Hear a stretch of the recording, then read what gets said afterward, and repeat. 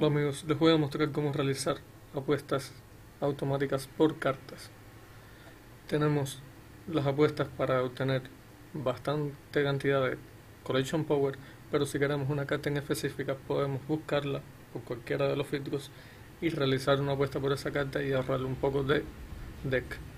Muy importante, tenemos que tener un poco de HP en nuestra cuenta de Keyshan, porque el HP nos va a permitir restaurar a una mayor velocidad los resource credits, que es lo que utilizan todas estas operaciones automáticas. Si no tenemos resource credit, nos va a dar un error. Yo con 15 HP para las operaciones que hago normalmente me ha alcanzado. Nunca he tenido ese problema.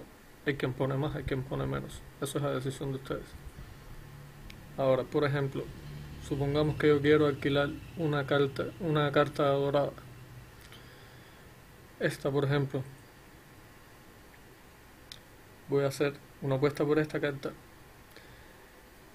Nos fijamos primero en los precios que hay aquí. Estas son las apuestas que están activas, estas son las que están en cola y estas son las últimas llenadas.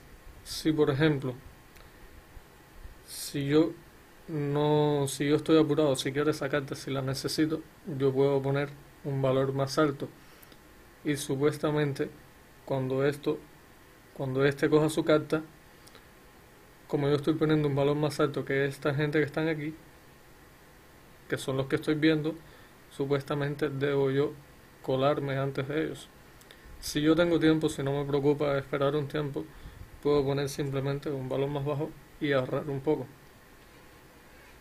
Cuando ya yo tome esa decisión, doy confirmar.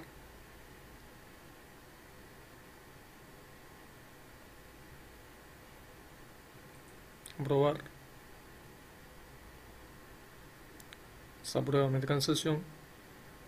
Para todo esto Peakmonster utiliza, como les mostré, el resource credit, que ahora mismo no me lo está mostrando el porciento que tengo, pero lo utiliza.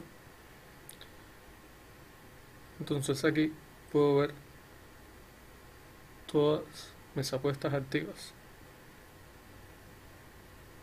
Esta es la que acabo de crear.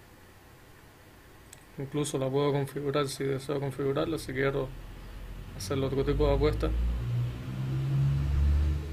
o la puedo remover. Ahora mismo, como no me interesa, la voy a remover. Estoy de primero, como ven. O sea, ven que fue una cosa absolutamente rápida.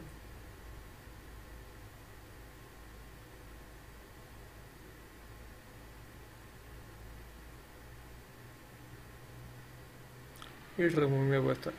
Si el video les fue útil, si les ha ayudado de alguna manera, les agradecería un like, me ayudaría mucho. Y espero les haya ayudado y sigamos disfrutando de este juego. Hasta la próxima.